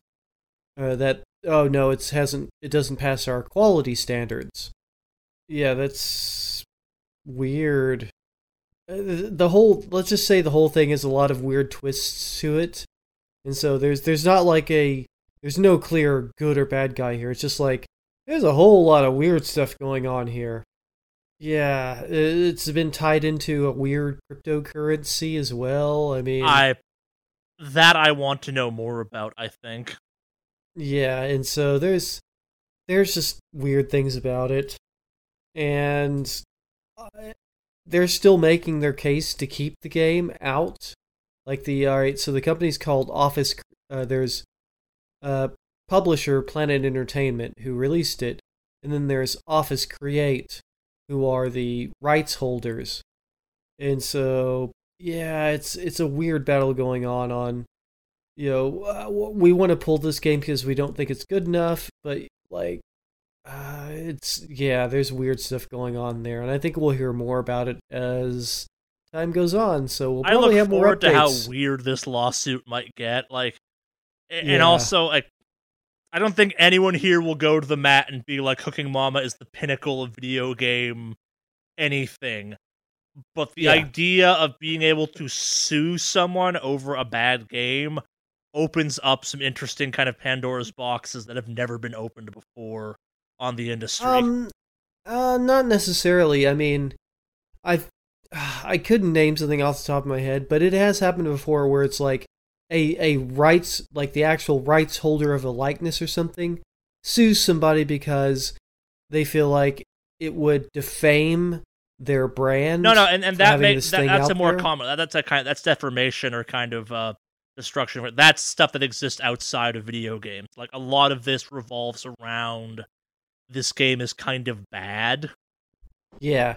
See, that's what they're calling it, but it's like, but there's also apparently some, like, the publishers are kind of throwing claiming that there are other reasons for removing it from the eShop that are not on the up and up. So it's like, there's this back and forth here. There's a lot of weird stuff going on, and it is bizarre that this is happening around Cooking Mama. Fucking Cooking Mama. Like, again, not to disparage those who enjoy the Cooking Mama franchise games, but like, if a lower effort franchise existed out there, I'm not sure I know what it is.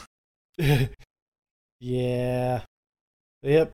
We're definitely. I suspect we will hear more about how this. I can only assume we will. Like, this is the kind of weird that doesn't go away and like ends in a multi-million-dollar lawsuit that we're sitting here being like, man, who knew Cooking Mama was funded by the Mexican cartel? Yeah, it was secretly being used to funnel heroin into Russia as well. Who knew? This is escalating real fucking. Yeah. Jesus. Well, not really, considering that it's tied in with a cryptocurrency. Yeah. We know what that's mostly used for. Let's not, drugs. Naive about it. It is a black market currency. Yeah, I still love that the U.S. stock market got so into cryptocurrency and then was like, oh no! This is only usable to buy people and drugs on the black market. Oh no, and maybe firearms. Yep. Why did the Silicon Valley people try and make it so you could buy beer with this shit? I think this kind of works a little bit into this week's Sega Corner. Oh, absolutely, yes. I'm not sure how, but when I think of illegal currencies that are used for bad things, gun running, cartels, and like drugs, I think of Sega. It's more of the bad game and not wanting to have anything to do with it. Oh, you mean an actual connection, not something we made up. Cool, yeah. Yeah, so in essence, Sega is parting ways with a mobile developer, Demiurge Studios, who are developers that created Sega Heroes, which I have talked about a few times as being predatory crap. And it's apparently so terrible that Sega's like, yeah, we aren't going to do business with you anymore. We're literally shutting down both of the games you developed for us because they're terrible. So I didn't even play, or wasn't even aware of, actually, Crazy Taxi Tycoon being the other one. But I sure know that Sega Heroes was crap. I played Sega. I played the Tycoon game. Yeah? Was it crap? It was a clicker. There's no such thing as a good or bad clicker. I enjoyed it as a clicker, but I could imagine people, when they heard the phrase, we made a Crazy Taxi game and got a clicker, were real upset about it. Yep, especially when Mario Kart exists. Mario Kart exists on I would still phones, take a clicker over a Mario Kart mobile game, just saying, but I know we all don't share my fondness for that game type. Yep. But Uncultured swine. goodbye, both of those games. We won't really miss you. I haven't even played that game in a while, so I can't really comment too much on it. It's weird thinking of like, oh, these big games from Sega that are mobile games. Oh, right, Sega doesn't put a lot of games anymore. All right, we got one last big piece of news this week, and then we have Alex's Shadowland / WoW / whatever wins of something WoW update of the week. So if you're staying tuned for that, you only have to wait through one more news segment. If you don't want to hear about WoW stuff, thank you for listening. We have one more news article. There's no emails this week. You can leave. We understand. We have, one more other than that. Which one did I miss? Oh, the NASA one. My bad. Yeah, sorry. The NASA one got buried. Let's do that one first, actually. So, in these times that if we are living in, if you want to help NASA save some coral reef, go play the game Nemo-Net. It's available on iPad, iPhone, or I think PC. One of these. Yeah. Not PC. It'd be on Macs. So it's available on like Mac OS computer. or iOS. Sorry, I read computer as computer. Yeah. That's yeah, definitely on me. Unfortunately, they only have it for Apple products. So if you have an Apple product, you can play it. But anyways, continue. It's kind of like that folding game you could get into to help analyze with COVID. You're donating some of your processing power to this type of stuff. But what's the right way of putting this? Like it unlike that, kind of makes you into a mild researcher, though. I guess like it's. You actually have to identify the coral that you see. Yeah, that's what I meant to say. Yeah, like it's and it gives you a list of common choices. Yeah, so that because there's just lots of data and it takes a very long time to go through all of it, and it really helps if people can hop on and identify the coral themselves. My brain was screaming, "Call it a fancy version of not Guess Who, but Clue." Or that, like, find it book page thing. Like, it's a pretty simple game. Like, it literally is just identification. Yeah. Yep. It will also, they'll be using the data to train a supercomputer to also auto-identify coral. So, yeah. Yeah, it's not only like an immediate thing, it will also help for future identification as well. But if you like that kind of spotting things game, it's not a bad option for that. Yeah. All right, sorry. Last but not least in our news before Alex's WoW bullshit. Riot has a new anti-cheat software to go along with their new fancy game, Valorant. That's how you pronounce it, right? Valorant? I don't know. That's Valorant, yeah. Valorant. I like Valorant. Valorant, probably, though. Those not sure what the hell I'm talking about. That's their totally not Overwatch CSGO hybrid game that has just the fucking weirdest beta access stream rule thing ever. Yeah. But that's neither here nor there. Cover that? Should we cover their setup for how that works? We didn't. It's kind of old news, but like it doesn't hurt to mention it now. Do you want to cover it now, Alex? Really quick, we can discuss it. Let's go over it then quick. So they're offering closed beta access, but what you do is you go on a streamer's channel, and if they're playing Valorant, they have drops enabled, which means as you sit there and watch a stream, so to speak, you are in to get a chance to win access to the beta key, which has actually brought up its own issues recently because you have people who essentially just run VODs after they're done streaming, and it's just people are just idling there and building up ad revenue from people wanting to just kind of get beta access, and they're just literally sitting there getting free money from running VOD. Yep. And it also a shitty system. Well, and it also results in people having multiple windows at the same time, watching the same stream or multiple streams, which can hypothetically explain why Valorant had such giant fuck-off stream viewing numbers. Yeah. Yep. But one of the things I saw addressed recently online, too, is that it takes away from people who are actually streaming the fucking game if you just have VODs running when you're not there. Yep. But in any case, this, that's not the news this talk week. About we chose not to talk about that because that's just kind of some weird streaming drama. It's whatever. Yeah. What's come with it is a very aggressive anti-cheat system, and on its surface value, like, it's not a bad thing. Games like this need cheat systems. Like, it's it's a good thing on paper. Until you start to dig into just kind of how powerful the cheat system is, meaning that it demands admin rights to your computer. And it runs from boot, so it's always running. Yeah, like it's whether you're playing the game or not, it's on. And that's a problem because it has admin access, so that means if somebody, say, hacks into your system and finds a backdoor through that, now they have control over your system, and they know it's going to be running because it runs at boot time. See, most anti-cheat programs, like Steam's ones that Steam uses or Fortnite uses or Epic uses, they turn on when the game turns on. Which they start is running when, fair. Which is normal. That's normal. But yeah, Riot's like, no, we're going to make this invasive one that runs at boot time, is always running. Who knows what it's doing? And also it has admin access, so if anybody takes it over, well, they take over your computer. Because that gives them all the power over your computer, so super dumb. Bad job, Riot. Well, like, the malicious potential for this alone, like, is a problem.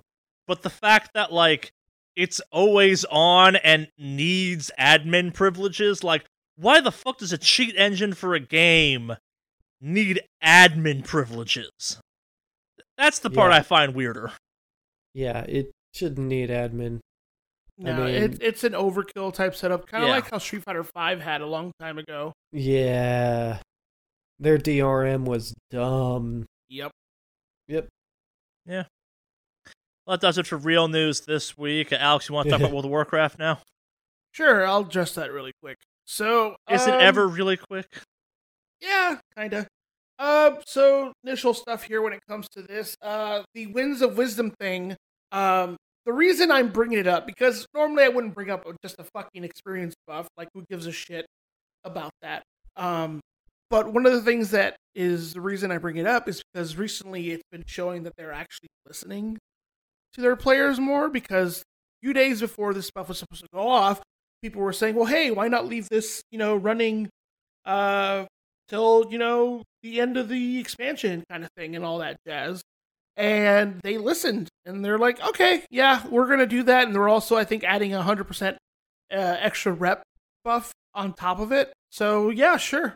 We'll just leave it running till the Shadowlands pre-patch, which is, obviously probably going to be closer to the end of the year kind of scenario. But it's a good sign that they're listening. And based off of some of the recent feedback with Shadowlands stuff, they're definitely paying more attention. One of the biggest problems back when BFA was in alpha and beta access was you had people write out this whole, like, this system looks controversial, this system looks questionable, it's not looking really good, this and that, and all that jazz. And a lot of it was ignored, and they just didn't respond to it, kind of thing. But people are posting things, and they have developers actively responding to the players with these kinds of, like, updates notifications. So it's a good turn in the right direction, is kind of what I wanted to emphasize on that one, which is what you should do with a game that evolves like this. Like, you should have, like, feedback. Like, I think Destiny, did a pretty good job with addressing a lot of that stuff too. As well. I mean, it took some learning, but at least that's my experience based off of what you've told me in the past. They have had some shit. They have had some shitty things too. Yeah. Oh, it's been very shitty occasionally. Yeah. But, I mean, there are moments of clarity where they listen and like, okay, yeah, no, that's fair. Like, yeah, I'm not being wrong? I'm not being totally fair. Like, they're not just the drunk stepdad smashing around at night. They occasionally do okay. They're not in a great spot right now, but yeah. So, but it's looking good, and yeah, if you are interested in it, they're adding that. Like I said, they're adding the buff so you can level up your character and all that. But other than that, the Shadowlands stuff is looking good so far. A lot of it is up on. There's a lot of YouTube videos I have to catch up with when it comes to that, but it's looking okay. And no fucking stupid Titan forging bullshit. No corruption bullshit. One of the big things, obviously, is the big grind for artifact power is what they called it and all that shit. That's not in it anymore. It's kind of like the old system where you have a cap of how much you can get every week, and once you hit the cap, that's it. You don't have to do it anymore, which is kind of nice. Like, there's actual, like, based off what I'm seeing, there are going to be actual best in slot tier lists or gear lists, if you will. Like, which is something WoW hasn't had in for fucking ages, because it just wasn't a thing. Like, you never had an exact, oh, this is your best in slot. This is your end game goal. This is what you want to get, which has been something that's been missing for a while, which I think in any game gives you the satisfaction of, like, completion. Like, yeah, I'm at my best in slot. I'm good.